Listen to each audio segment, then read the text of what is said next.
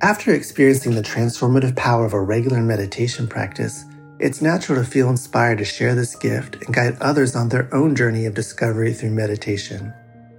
Join Buddhist teacher David Nichtern and Duncan Trussell, comedian and creator of the Netflix animated series The Midnight Gospel, for a free online event on Tuesday, May 7th at 6 p.m. Eastern Time. They'll discuss the profound practices of mindfulness in Dharma Moon's renowned mindfulness meditation teacher training program. Get certified by Dharma Moon to teach meditation, lead group practice sessions, and work with individual students. Visit dharmamoon.com/beherenow for more info and to reserve your spot for the free online event with David Nichtern and Duncan Trussell.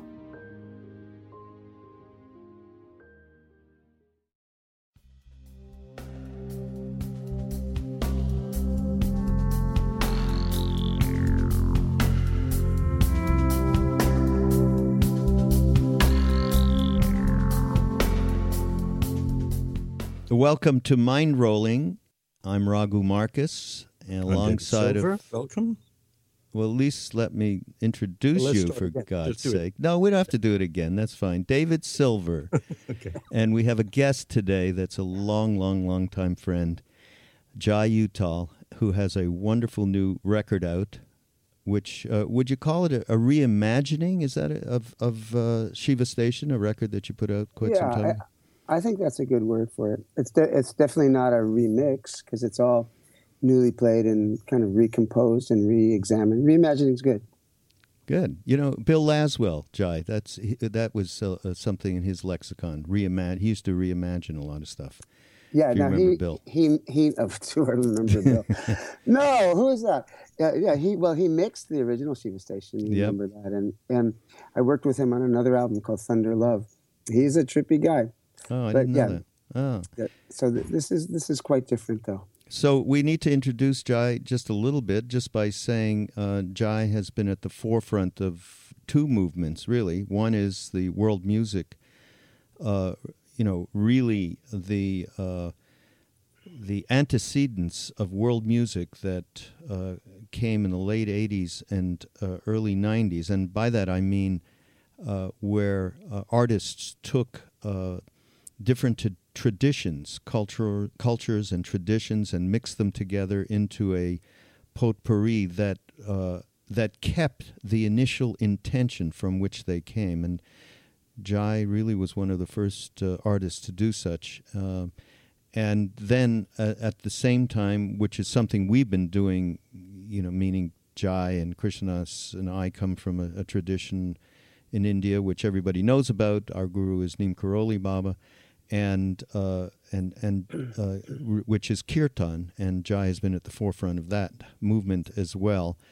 And the other thing, which is really important, and to me, I can't tell you how much I'm indebted to Jai by his introduction to Ali Akbar Khan, one of the greatest musicians who lived on the planet, who died just a few years ago. And Jai was a student of his for how long, Jai? Was it even way over 40 years, right? I mean, well, it was about 40 years. It was on and off. I was probably his worst long-term student. but I stayed connected with him to the very end, and he was such a big part of my life. And, I feel like I was also a part of his life and his family's life. I taught guitar to his little boy, who's not little anymore. And, yesterday was his wife's birthday, and we're in contact. And, Ali Akbar Khan, what an amazing mentor and individual. Yeah, so we, as people know here, we had a record company called Triloka Records, and a number of records Jai did in the early days came out on that label. And at the same time, Jai produced several records with Ali Akbar Khan. When people ask me, Jai, about that experience, just, record company and, all of the highs and the lows, and there was plenty of both, I have to say, and I do tell people, that being in the studio, I'll never forget being in the studio the first time with Kansab, as we called him, as people called him. And the fact that we would go in there, and it wasn't, he would make up the compositions in the moment. Talk about be here now. He was a big be here now. And Jai would then translate this to other musicians and quickly put some, charts together, so to speak. And it was so in the moment. I mean, do you remember those days? I mean, those were precious. Of course. Kansab, it's all about the moment with Kansab. I remember one time, I think it was for Garden of Dreams, but I don't remember exactly which record it was. I remember that Kansab was in the studio, and he spent about 3 hours tuning both his instrument and the tamboras and everything around. And, it was so focused. And then he played the composition. And, it was mostly improvised, and some of it was, was pre-written. But it had a couple of what you might call mistakes. I don't know, like little slips or whatever.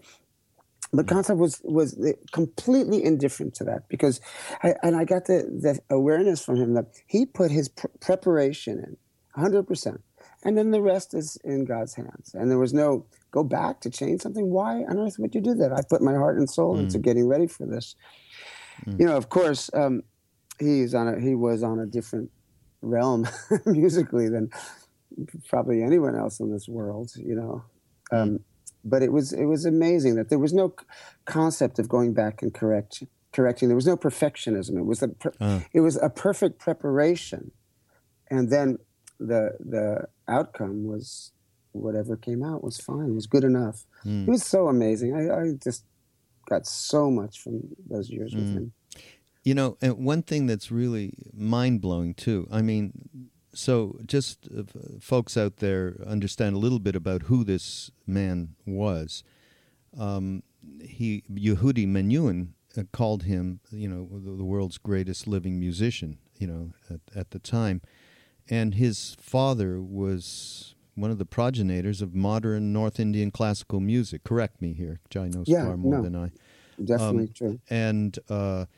And so, his son, Ali Akbar, he used to tell us stories late at night. We would sit around with him after concerts and so on, and how he used to, he wouldn't be going to a bed to sleep. He would be in a hammock, and he would be practicing like day and night. And at night, he'd be in a hammock, right? Yeah. And so maybe dozing off or something. I mean, and performing all around India, and then came over to the United States and started a college, Ali Akbar College of Music. And so Jai and I talked about doing something with him, and sort of audacious on our part, my part probably, to think that he would do a fusion thing, a world music record. That somebody of this stature would even consider that. It was like nothing to him. He said, yeah, no problem. Yeah. Well, he said that he used to do this stuff, that he used to work in the film industry when he was much, much younger in India. And his father was, always rather annoyed that he did it. But he composed film scores for a couple of famous Indian movies, which, in the tradition of Bollywood, of course it was, super high level because it was him. But he brought a lot of different elements of music from around the world. And his father, while being, considered the kind of the godfather, would you use progenitor of the North Indian classical music? Yeah. His father also was renowned for having the first orchestra, Indian classical orchestra. He taught music to the farmers and to the villagers around him in MP, Madhya Pradesh, and they had whatever instruments they could find. This famous story about him tuning these water pipes to a raga so that they could play them like a xylophone. Oh. And for India, an orchestral concept was completely off the wall. And one of his favorite composers was Beethoven. Oh, really? So it was not that much of a surprise that Kansab said yes. But on the other hand, he was always a surprise. Every day with him was a surprise. And boy, what a curmudgeon too, But he always said, you're lucky you have me. My father used to beat his students. I just reprimand you. Oh, God. I'll never forget one time in class. Sorry. He was teaching one of his father's compositions, and he was getting really frustrated with the class. And finally he said, "You people are destroying my father's music. You people are destroying the 16th century." So, of course, the class cracked up, because how could you destroy the 16th century unless he was like so completely immersed in the parallel universe concept of time. Right. And then he smiled. Yeah, he was a guest on my talk show at WGBH in Boston in the 60s, late 60s. And I'd been listening to his music for a long time. I didn't think he'd do it, But he did a concert in Boston, and we just called him on the hotel and got him on the phone, and he said yes immediately. But we didn't have his cigarettes, and he'd run out, and he was going crazy, And he smoked some esoteric British cigarette, which I think was Senior Service. It could have been Players. But we went out and we found him. And then he was just incredibly charming and wonderful, and did a short, piece of music, but basically talked to us about his father, too. And he was obviously in great awe of his father, and maybe a little fear came out, too. But I do remember that he was a bit of a curmudgeon, and he scared the hell out of me for a few minutes until I realized that he was very willing to do this interview. And we were very lucky, my goodness, to get him to do it. This was in 1968. Wow. Young then. Wow. But yeah, we're just wondering about your influences, your musical influences, especially, as a youth and before you went to India. And, how did the East, come into your whole experience and so on? Well, my biggest musical influences before going to India are probably still the same musical influences that I have now. When I was a teenager, I started studying piano when I was a little kid. I was just really interested in it. But after a while, I quit because there was no real joy in it for me at the time. Although in retrospect, I certainly am grateful for the music that I learned and the understanding of music. But my first real excitement came from old-timey hillbilly music, from Appalachian banjo and fiddle music, and I got so into that, and I got a banjo, and I became this obsessive little kid. I was quite alienated from life. I just could not. I didn't have friends. I couldn't connect. I didn't want to connect. I was just kind of like, very separated, and the banjo gave me a corridor to follow down life. Maybe you could call it a wormhole into another world. So I got so into it, and it brought me my first real experience of some kind of peace. I don't know what it was, that the strumming those strings and the brilliant sound of those strings calmed the anxiety of my molecules. So I got really into it, and I still play banjo. And on the new album, there's 2 banjo songs. I've never brought it too much very much into my professional life because I'm just not that great at it. But I love it still. And then after playing banjo, and actually I auditioned for high school of music and art on banjo, and I guess they were impressed, but you had to play an orchestral instrument to be in the school. So they gave me drums, and I spent several years beating on wooden tables with drumsticks, which was the opposite of inspiring. But anyway, then, I heard the Beatles, and I heard Jimi Hendrix, and I heard Bob Dylan, and those 3 people kind of just turned everything inside out for me. So I put the banjo away. I actually I had this most beautiful, beautiful banjo. And today I saw a similar banjo in a store nearby here for $10,000, $11,000. I was thinking, oh God, there's mistakes that we made in our life. At least it was not a deep soul mistake. Yeah, right. But anyway, so then I got into electric guitar. I pretty much just bypassed acoustic guitar. I didn't even bother with it. But I got really into electric and the otherworldly sounds. Jimi Hendrix, the whole thing of Jimi Hendrix just kind of flipped me out, and I started emulating maybe not his songwriting, but the way he played and the way he would seem to like crack the universes open with his guitar. And then shortly thereafter, I don't know quite how I was exposed to it. Well, it was the 60s, early 60s, and I was in New York, and I used to comb these old record stores, the Folkways store, and find albums. And I came across Indian music. And I think the first Indian classical artist I came across on record was Ali Akbar Khan, the great sarod player. And at the same time, I also found some records by the Bowels of Bengal, street singers of West Bengal and India. And I listened to these, and it was just, both the classical as well as this passionate devotional folk music, totally flipped me out. So I came to California. Actually, I went to Oregon to go to college at Reed, and I only lasted for one semester. The eve of the first classes of the freshman year, Ali Akbar came and he did a concert, and I took mescaline. And I Wow. sat in the audience, and, I had this incredible experience. And you know how we have so many amazing experiences in life and also in life on drugs. And most of the experiences that we have kind of dissolve into the past. But occasionally there's an experience, whether it's on drugs or not on drugs, that imprints itself incredibly deeply on us. So this was one of those. I sat there and I was very, really enjoyed the concert. But the revelation came when the concert was actually over.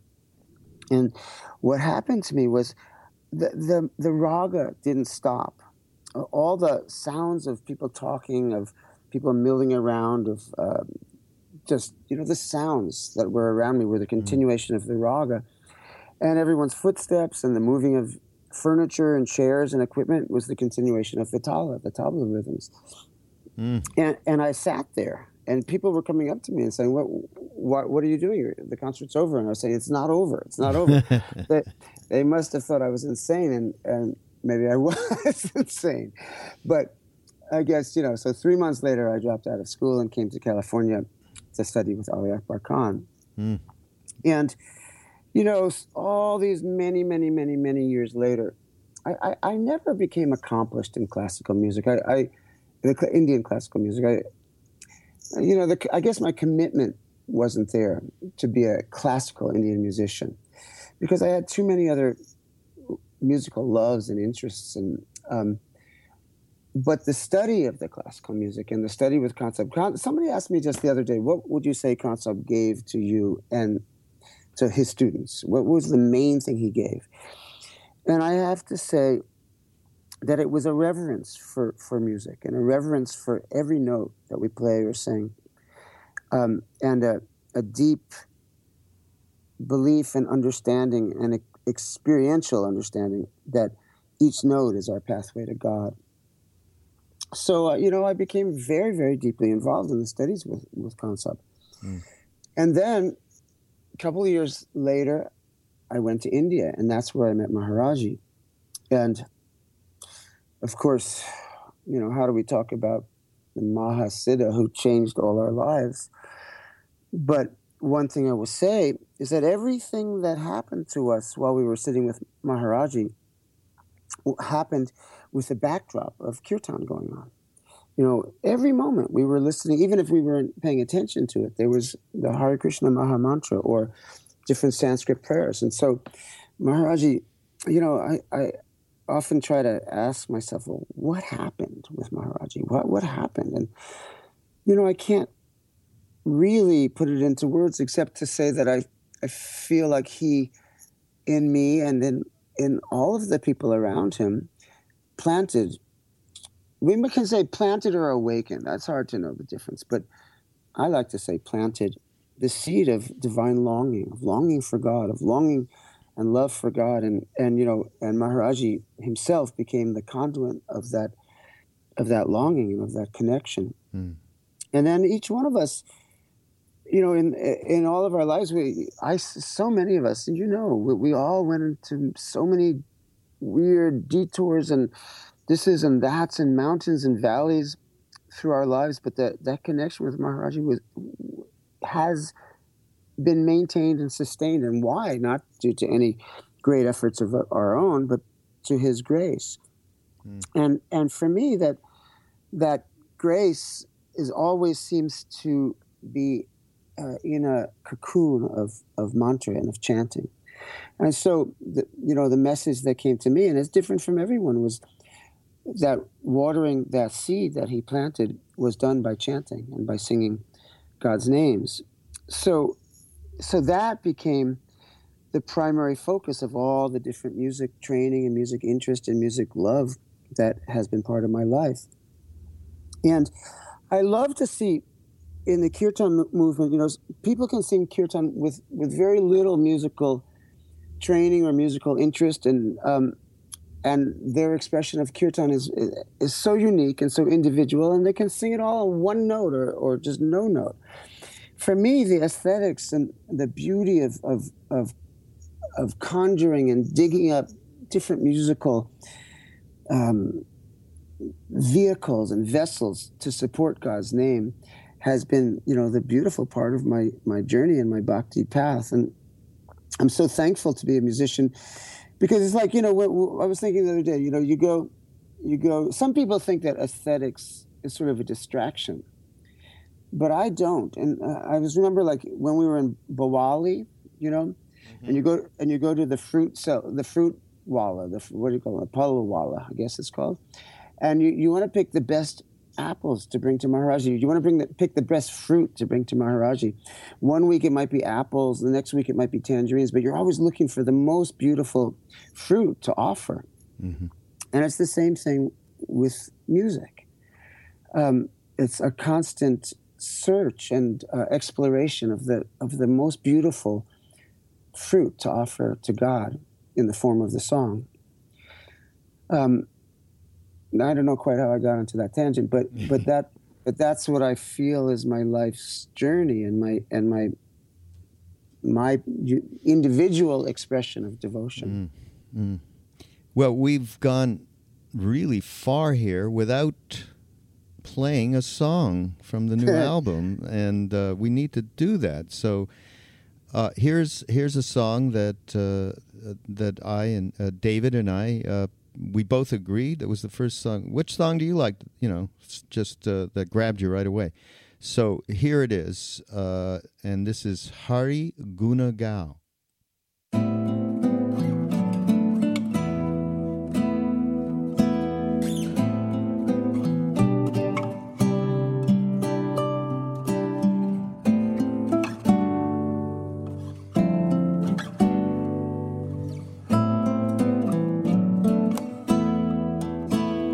Hari Guna Gao,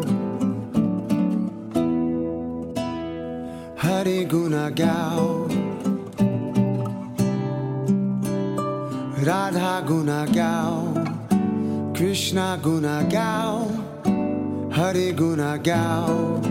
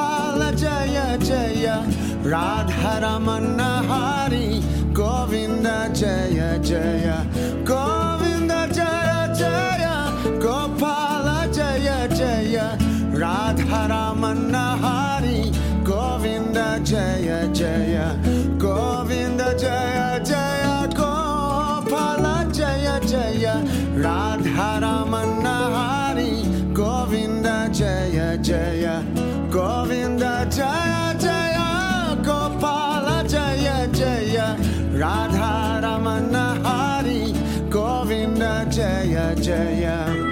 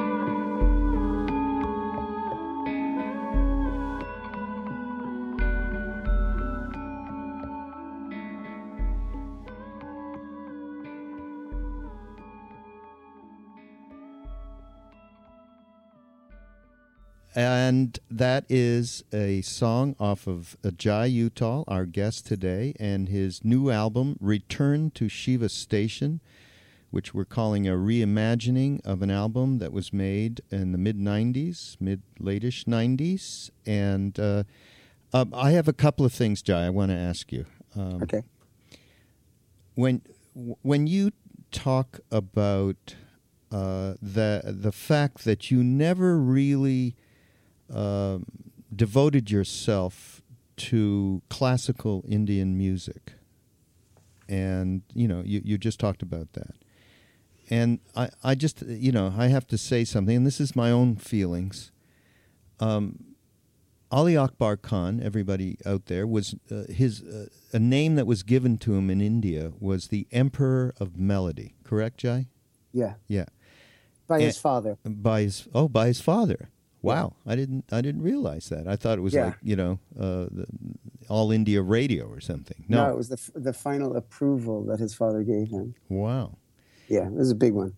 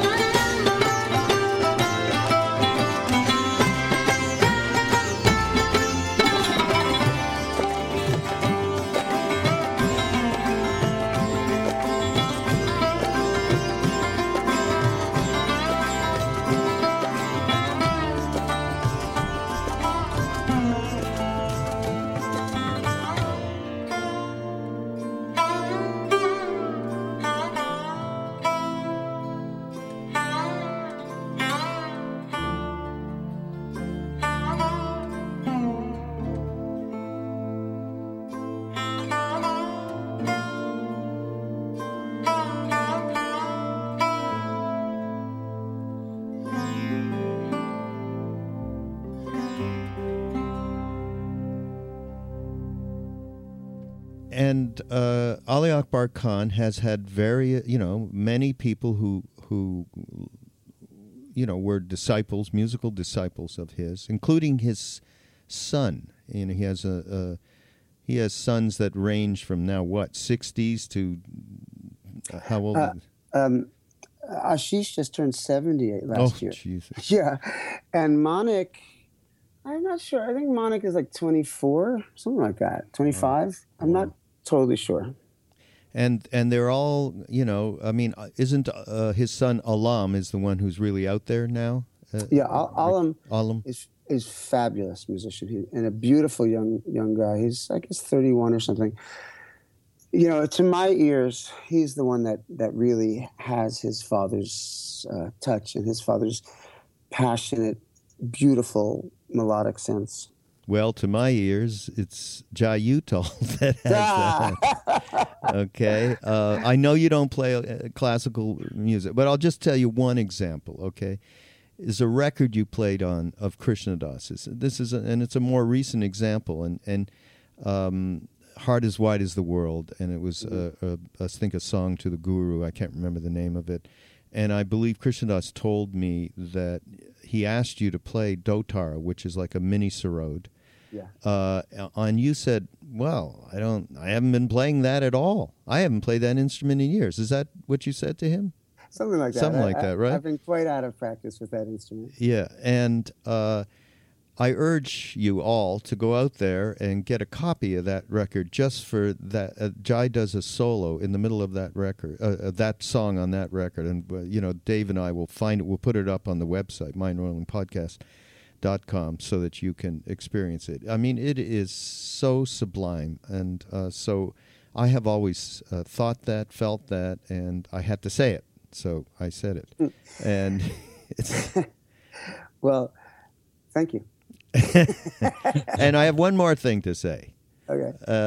And it's about kirtan and the kirtan movement, right? Which, I mean, the records, the first records that you did were the first records of Westerners doing kirtan. I mean, as far as I'm concerned, I mean, I know Allen Ginsberg used to do kirtan, right? With his little squeeze box in the late '60s and so on and so forth. But yeah, I think so. Bhagavan Das. Oh, I'm sorry, Das. Bhagavan Das. Yeah. But we were on Bhagavan Das. Yeah, right. We were all part of that.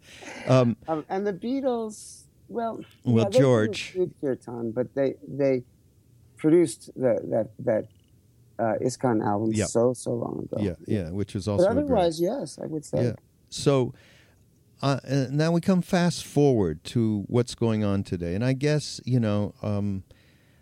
I'm not a big fan of all these people that are doing kirtan, personally. I mean, I just feel like they're... I mean, I'll tell a little story of, that kind of points to my own fall down on this. I was in India when we were all together in India with Maharaji, and I was in a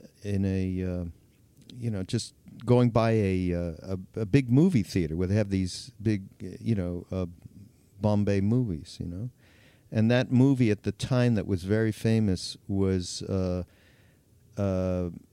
one of the things in it, and maybe you remember the name of it, was Dum Dum. Yeah, Hare Krishna, Hare Ram.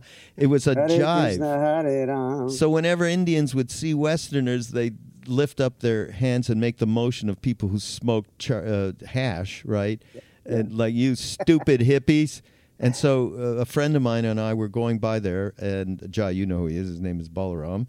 And these guys came out of the theater from seeing this movie, and they jiving us, going dum dum, That was a low point of Indian culture. I'll tell you. Right. So I started to say, well, fuck you. I started to get uptight, and Balaram turned to me and he goes, "What? It's the name. It doesn't matter. They're saying the name. It doesn't matter where it's coming. Yeah. And I always remember that till as I go on, sort of criticizing what I feel is really insubstantial transmissions of the name. by virtue of many people who are so involved in it. It's like failed rock and rollers is the best I can say about most of them. And so when you have a different attitude towards them. Well, I don't want to come across as like being Mr. Good Guy Yogi or something, but I know that the tendency of my mind is to be so critical and so judgmental, and of course, the number one recipient of that judgment and criticism is myself, but secondarily it's everybody else, and I realize that there's no reason on earth that any one of us needs to love any other one of us' singing or kirtan or devotional practice, because we're just drawn to the people that we resonate with, and that's like so obviously perfect and as it should be. So the singers and stuff that I don't like, I'm not saying as people, but as kirtan wallas, I just don't bother with. I don't sing with them. I don't listen to them. But I do see it as an amazing phenomena. I try to look at it more like this: that the practice of singing God's name is becoming so widespread and so popular. Yeah, a lot of it sucks. There's no question about it, and people don't have real musical understanding, and people also are very, very new to the practice, so they haven't. A lot of times people come to me and say, "I want to make an album. Can you give me advice?" And I say, "Well, since you ask, my advice is don't make an album and sing kirtan for 10 or 15 years. Grow to hate it, keep singing, and then grow to love it again and keep singing, and grow to hate it again and keep singing, and then grow to love it again and keep singing. And then, then if you have any interest to make an album, then we'll talk about it." Yeah. So it's new, and it has, sometimes that newness is, it's so apparent. But yet, as Balaram said to you, how amazing that all these people are singing God's name, and where will that lead them? Where will that lead the world? Well, who knows? We don't know, but it's got to be a good thing. And of course, everywhere we look, we see ego, because that's the nature of the human being. And in America, it's particularly, this whole kirtan thing. It's wrapped around celebrity. It's wrapped around performance. It's wrapped around image. It's wrapped around money. All that stuff. None of which is evil, but all of which is pretty distracting, right? Yeah. And there it is. That's the reality of it. And still, it's a good thing. Absolutely a good thing. But yeah. I still haven't gone to Bhakti Fest. Well, okay. Between you and me and the 15,000 people that are listening. Just our friends. Let me put it this way. I love singing at Bhakti Fest. I have such a good time there. There's a big stage. I usually invite 25 or 30 people on the stage with me. The sound people absolutely hate me. The last couple of Bhakti Fests, I've done it with 2 trap drummers. And we make a big sound, and I have a great time. But then I'm out of there. I usually come in 2 hours before my set and leave an hour after my set, because it's just not a scene that I like to hang out in. I feel very uncomfortable there. It's overly crowded. It's overly social. It's overly all that stuff. But at the same time, I honor it. I think it's like totally amazing. This is like thousands of people are getting together. Everyone has their other motivations, find a girlfriend, find a boyfriend, all that stuff. But yet it's all under this umbrella of chanting God's names. And that's like, it's pretty amazing. Yeah, so I go there, I have a great time, and then I get out of there. The day that I went by that movie theater with Balaram in the rickshaw, earlier in the day, I may be making this a little more dramatic, but I'm going to tell you something that I don't know if I ever told you.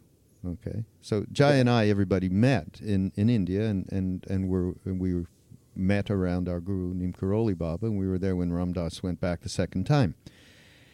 And so this was in Allahabad. That incident with the Indians making fun of us after seeing the movie. Earlier in the day, so a bunch of Westerners. We were in Allahabad, and we were being placed in different dwellings, houses. Yes, I remember that very well. You do? Oh, you remember that we were all. Yeah, I remember that part. Okay, yeah. So you were there with a couple of other people, a girlfriend, maybe 4 of you. I can't remember exactly. Gangadhar, and I was walking over to go see Maharaji, and as I was walking on a street, you came out of a house that you were assigned to, and we said hello. We had really only known each other, maybe a week or two, not very long. Mm-hmm. And I said, and you didn't sound good. And I said, oh, geez, what's wrong? And you said, well, I have this asthma issue, and the house that we've been put in is a little moldy, so it's affecting me. I said, oh, really? That's terrible. So I don't remember this. Keep you going. Don't? Okay. No. We get to the house where Maharaji is staying, Dada's house, and go in and have a darshan. That means everybody. We just sat with him, with Maharaji, and he would just play around and so on and so forth. But I went in this room, and the guy, there was an Indian man that was taking care of assigning all of the places for the Westerners, because there was maybe 30 of us or so, 30, 35. So I said to this guy who spoke English, right in front of Maharaji, I mean, he was 2 feet from me, I said, I just walked by a house, and a friend came out, and he has a health problem. And that house he's in is really damp and kind of moldy. And why don't we, I was doing what I've been doing my whole life, trying to produce shit and, should mind my own business. But I said, why don't we move? We could get him. He could stay with us. And then a couple of the people that don't have that, I was arranging it. So Maharaji looks at the guy and says, what is he talking about? And so the guy explained to him that I was trying to move the situation around. He started screaming at this guy, shut the fuck up. I'll tell you what I want. Tell him to... And he looked at me. Tell him to what? Go on. Come on. No, he said, tell him to shut up. I don't know what exactly he said in Hindi, because the guy wasn't going to translate for me. He was right. But he was yelling at this guy for even considering anything that I had to say whatsoever. Like, it was really a big mind your own business. Uh-huh. And then he looked at me with the same anger that he was looking at this guy. I almost died, Jai, trying to get you squared away, okay? I've never told you this. I didn't live that down for a week of fear. He was going to throw me out. Wow. I just had to tell you that. I had no recollection of that. Yeah, no. I don't know if I ever told you. It was just not something you'd, immediately remember. Those are fascinating stories. I was just like someone in a car listening to the podcast, and it's really great. But a couple of things. One is, we know that you talk about the Baul tradition, and I don't think it's too academic to get into that for a minute, because we're talking about the pure origin of much of the style and the essence of your music over the last decades. And I'd like you to just sort of articulate for us what that tradition is, where it came from, and what it means to you. Well, what you're referring to, what we call the Bauls of Bengal, and they are a very iconoclastic, pretty outrageous sect of wandering musicians and minstrels from West Bengal. Where they came from, as there's a lot of theories, but they're kind of a mixture of Sufism, Tantrism, and Vaishnav Hinduism. They I guess they appeared sometime in the 1800s, and they wander around Bengal and they sing, they beg, and they used to be really shunned by society there, until Rabindranath Tagore, the great Bengali poet, announced to the world at large pretty much that this is your Bengali treasure, and you should honor these people. So the public opinion about them turned, and the Bauls have their own particular style of music and their own particular style of poetry, or songwriting, I guess is more accurate to say.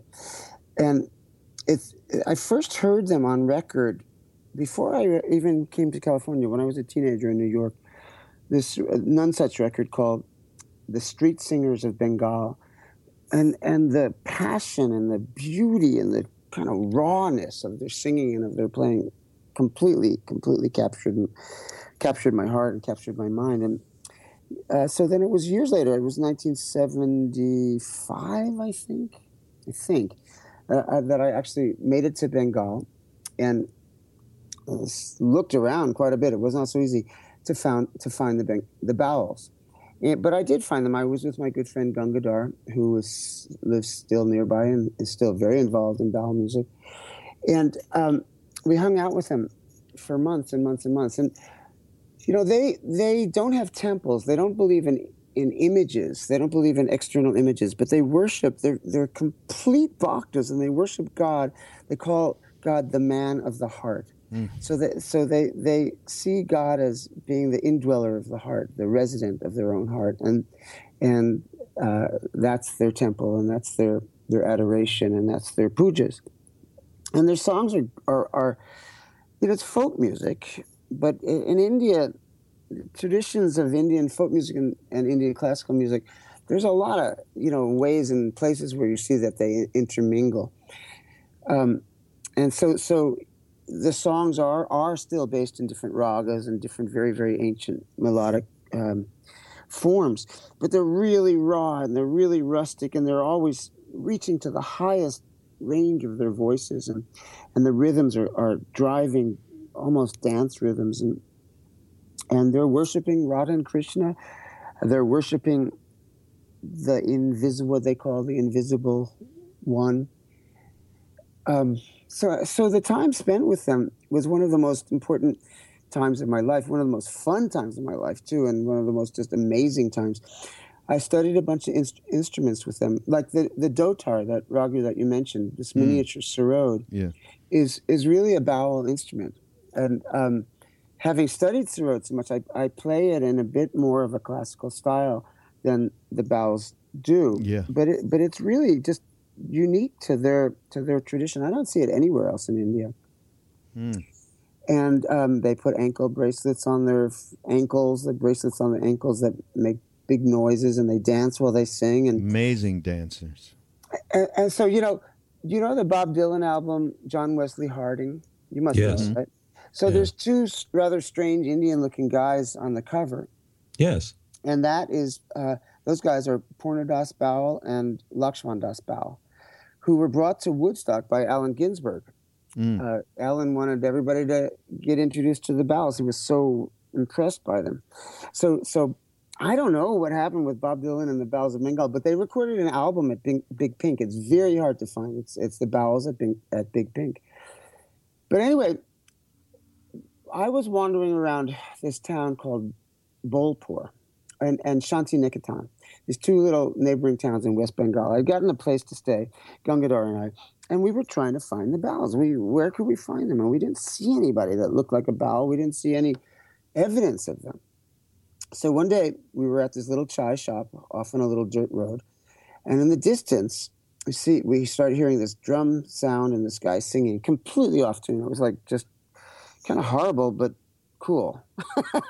So finally we see coming down the road this old man. He's dressed in patchwork quilted robes, many colors, with a big turban, and he's got a little baya, like the low half of a tabla set, attached to his waist by a rope, and he's playing that with one hand, his left hand, and in his right hand he's playing this one-stringed ektar, holding it way high in the air, and he's singing at the top of his lungs. And he was quite impressive. It was like quite a magnetism there. The voice, maybe when he was younger, it might have been good, but it was lost, But there was something very impressive about him. So he sat down and had a tea there, right where we were. We didn't talk to him. I didn't know what to say or how to say it. I didn't know any Bengali. And anyway, after a while, he got up and continued on the way. And so Gangadhar and I, from a discreet distance, followed him. We always wanted to be spies. But so he walked about a half mile down the road, and there was a little mela, a little gathering. There, it was a Bengali village gathering. It wasn't tons of people, but there was a tent and a stage. And each singer on the stage would be surrounded by 20 or 30 different people who were sitting. And, I think it was this family. There was women nursing babies, and there was old ladies, and there was young people and young men and women. They were all sitting and singing the chorus and playing, finger cymbals and drums and clapping, while the main guy was standing up with one microphone and singing the lead of the song. And the main guy kept switching to, for the different songs. And it was incredible. The joy of it was amazing. There was only maybe 15 or 20 people in the audience. There was more people on stage than in the audience. That is for sure. And the sound system was wretched, and, it was this very funky little village affair. But it was great. And when the musicians got off the stage, we went to speak to this guy. And lo and behold, it was Lakshman Das Baul, who was on the cover of Bob Dylan's album. Wow. And the first thing he said was, in very, very halting English, he said, "Do you have any LSD?" And, and we didn't. But after that, we started chatting, and then he introduced us to a younger guy named Baidyanath Das Baul. And Baidyanath became our teacher. We rented this little house in the dried up riverbed and outside of the town. It was this really cool house that was all sculpted. There was an Indian man named Kiran Sinha who had been a very, very well-known artist. He was, very... Indira Gandhi was his patron, and it was a big thing, but he didn't like the worldly life, so he retired to West Bengal with his Austrian wife and turned this house into his art project. So, even the banisters on the stairways were all sculpted. It was crazy. Wow. It was like I don't know, it was like Narnia or something. And so we lived there, and Baidyanath came 3 or 4 times a week and gave us lessons in Baul songs and Baul instruments. And we would write down the words phonetically, and then Kiran, the landlord, would translate the words for us. And it was a fabulous time. And gradually, after several weeks, our house got a little notoriety, and every night or afternoon, a different group of Bauls would come by to sing, to perform, to ask for money, to get fed, and we hosted them all. Some of them were beautiful, beautiful people, and some of them were like, hide the passports, guys. but they all had something really rich about them, and just full of energy and full of just beauty. I loved them so much. And we should play a track. Actually, what the track off the record? Would it be closest to obviously? Would it be Corner that we should play? Well, yeah, I guess Hari Gunagao, the one you just played, is a Baul song. Okay, all right. So that gives a flavor to people. Let's do Corner too, because now musically Corner is not very Baul-like, but the lyrics of Corner are from a Baul song. Yeah, that's right. Here's Corner. Jai Uttal, Return to Shiva Station.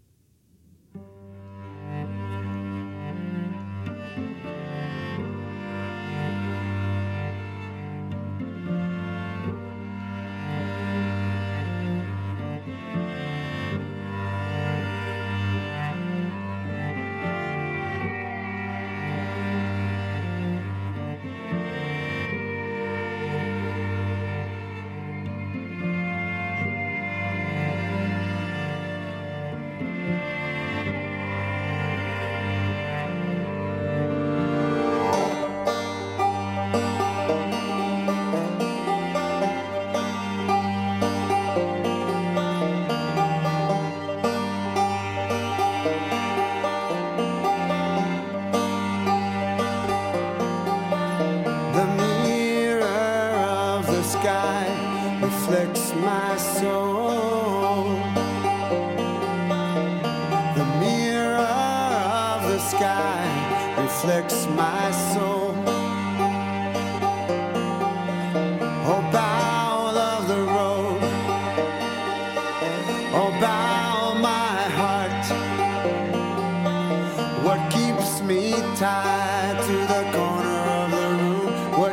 me tight.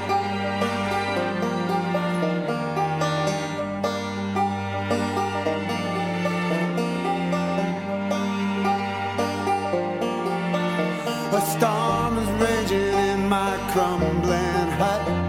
The water's rising to my bed. My quilt is floating on the rolling flood, bringing my shelter down, down. Oh, bow of the road. Oh, bow my heart. What keeps me tied to the corner of the room? What keeps me tied? What keeps me tied to the corner of the room? What keeps me tied? Shri Ram, Jai Ram, Jai Jai Ram, Shri Ram, Jai Ram, Jai Jai Ram, Shri Ram, Jai Ram, Jai Jai Ram, Shri Ram, Jai Ram, Jai Jai Ram, Shri Ram, Jai Ram, Jai Jai Ram, Shri Ram, Jai Ram, Jai Jai Ram, Shri Ram, Jai Ram, Jai Jai Ram, Shri Ram, Jai Ram, Jai Jai Ram. Oh, bow of the road. Oh, bow my heart. What keeps me tied to the corner of the room? What keeps me tied? What keeps me tied to the corner of the room? What keeps me tied?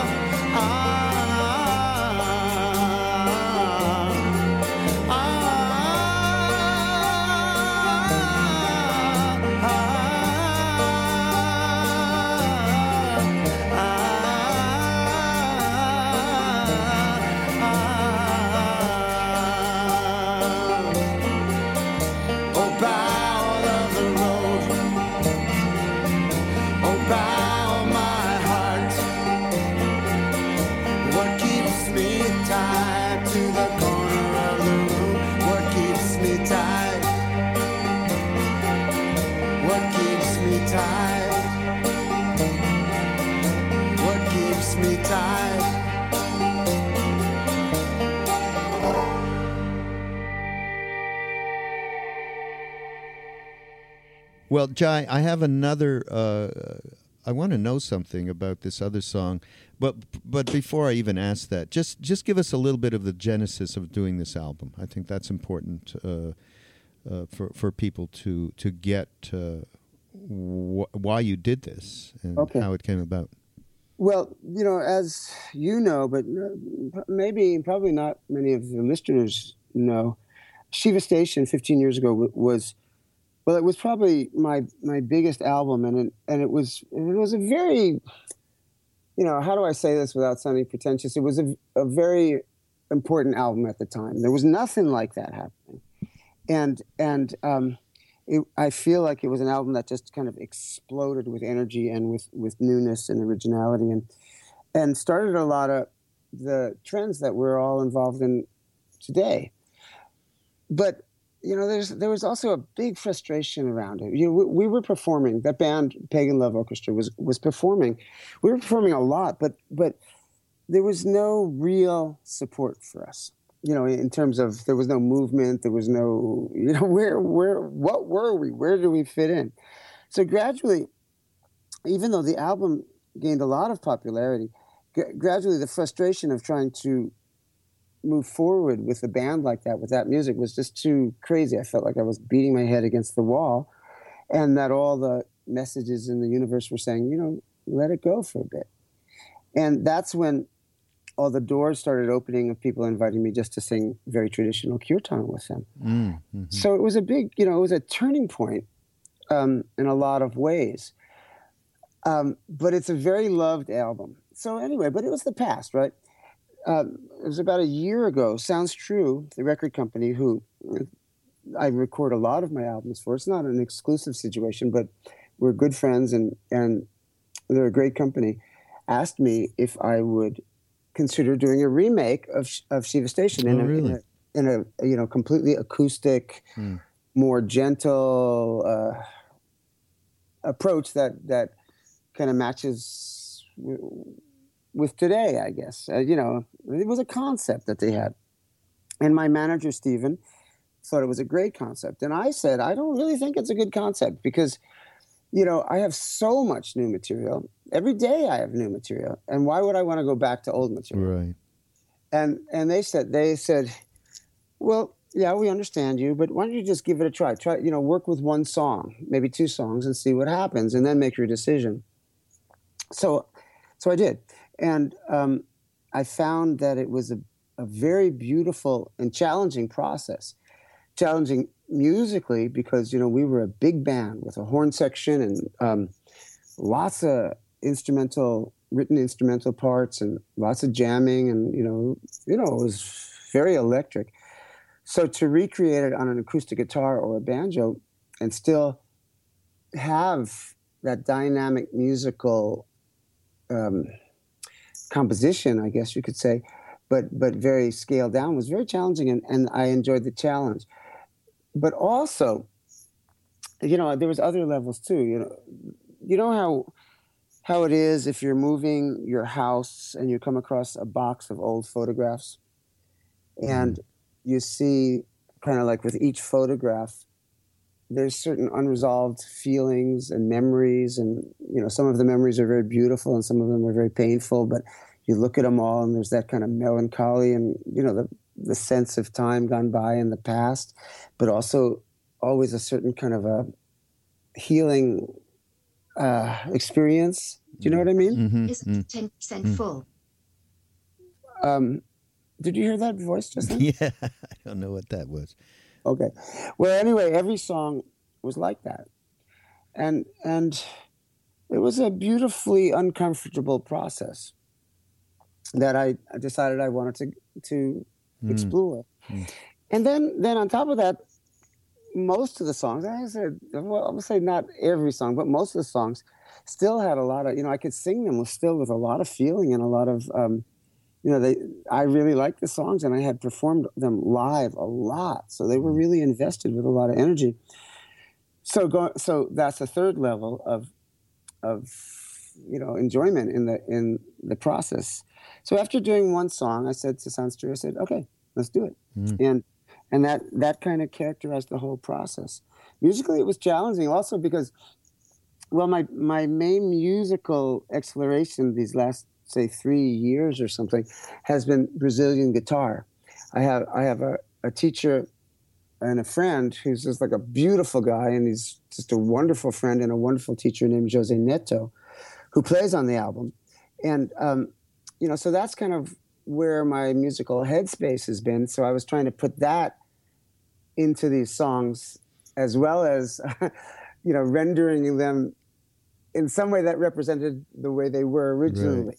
I don't know. It's kind of hard to put in words, but it was a challenge, and it was a fun challenge and a beautiful challenge. And then there's the other thing is like, here I am, a singer with so many albums, and I'm still insecure about my singing on a daily basis, which is, I think, it's kind of good because I'm able to help other people who are insecure with their singing just because they look at me and they say, you're insecure with your singing?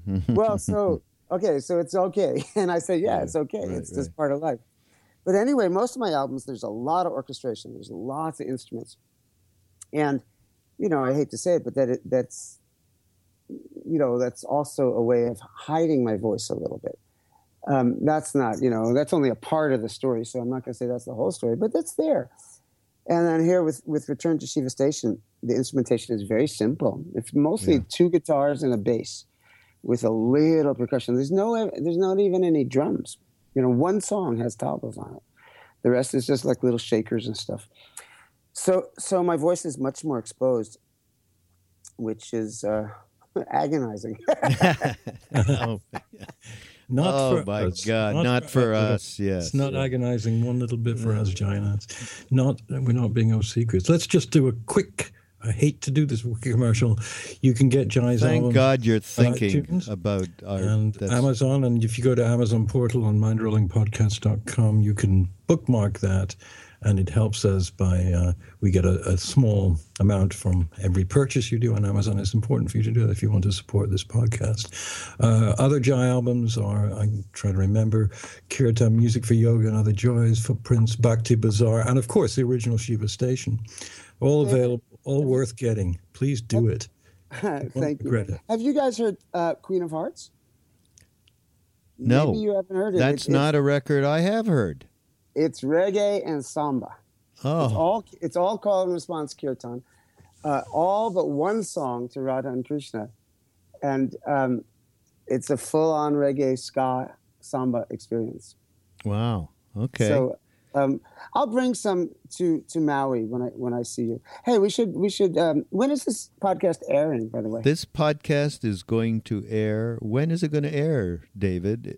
I don't know. I think next week. And no. It has to. Jai, when's the record coming out? It's coming out tomorrow. Tomorrow. Then we're going to air this on Thursday. We got to air it this week because it doesn't make sense. We got to be right on it with everybody. So that kind of wraps us for this podcast. That's the end. Let me add two things, especially since it's airing on Thursday. As you know, I'm going to be coming to Maui in, I think, 2 weeks to do the retreat with Ram Dass. And is that sold out? It's pretty sold out, guys. But you've brought up something really important. It's going to be streamed at least over Friday, Saturday, and Sunday, which is April 11, 12, and 13.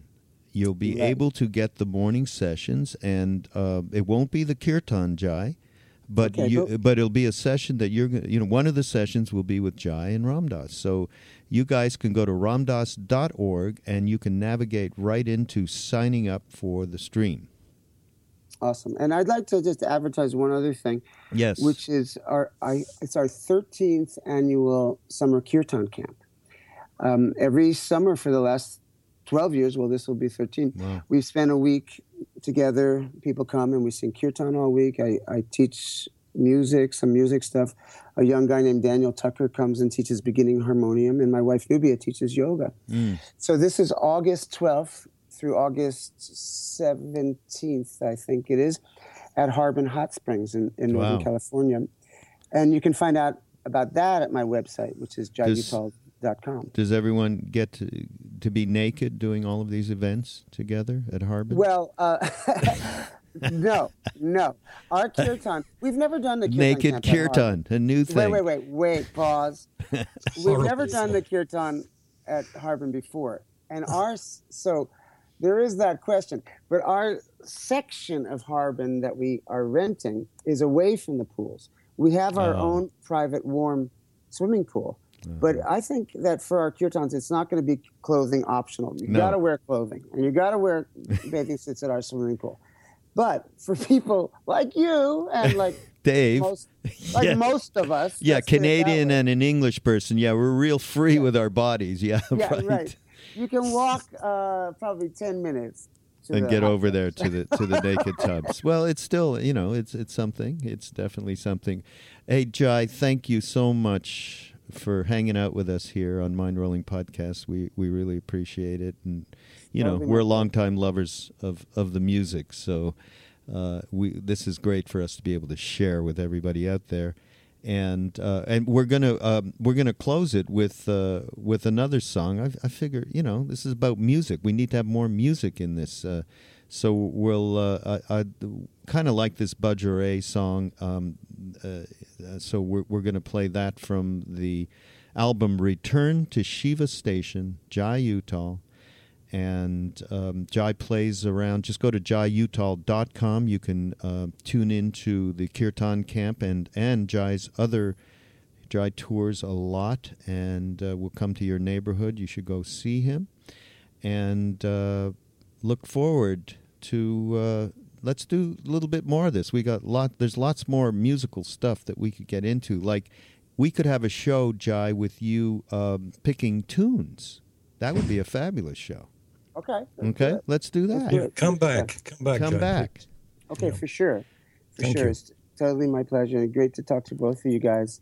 Wonderful. And my internet has been a little dodgy lately because they've been working on the street outside. So I think that's why we had a little problem with okay. Skype. Well, it's going to be fine, and all love to you, and Dave, same to you. And we'll see you at Mind Rolling Podcast next week. Okay. Bye-bye, guys. Bye.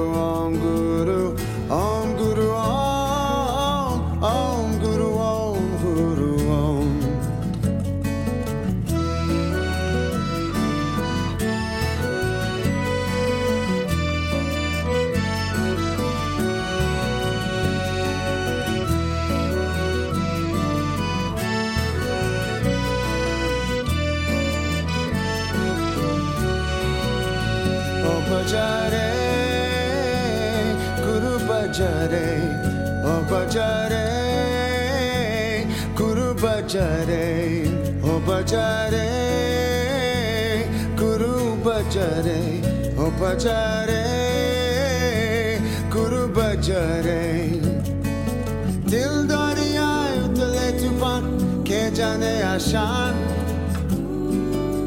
गुरु बजारे दिल दरिया उतले तूफान के जाने आशान तो यार गुरु बजारे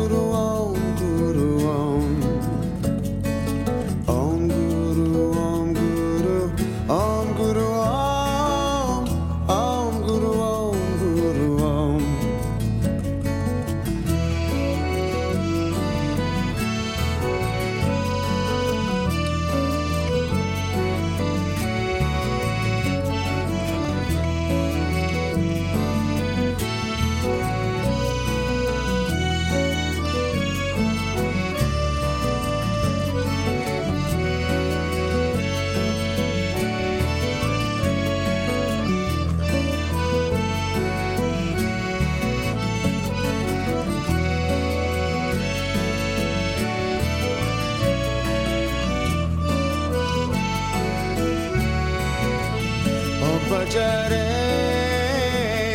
guru bajare o bajare guru bajare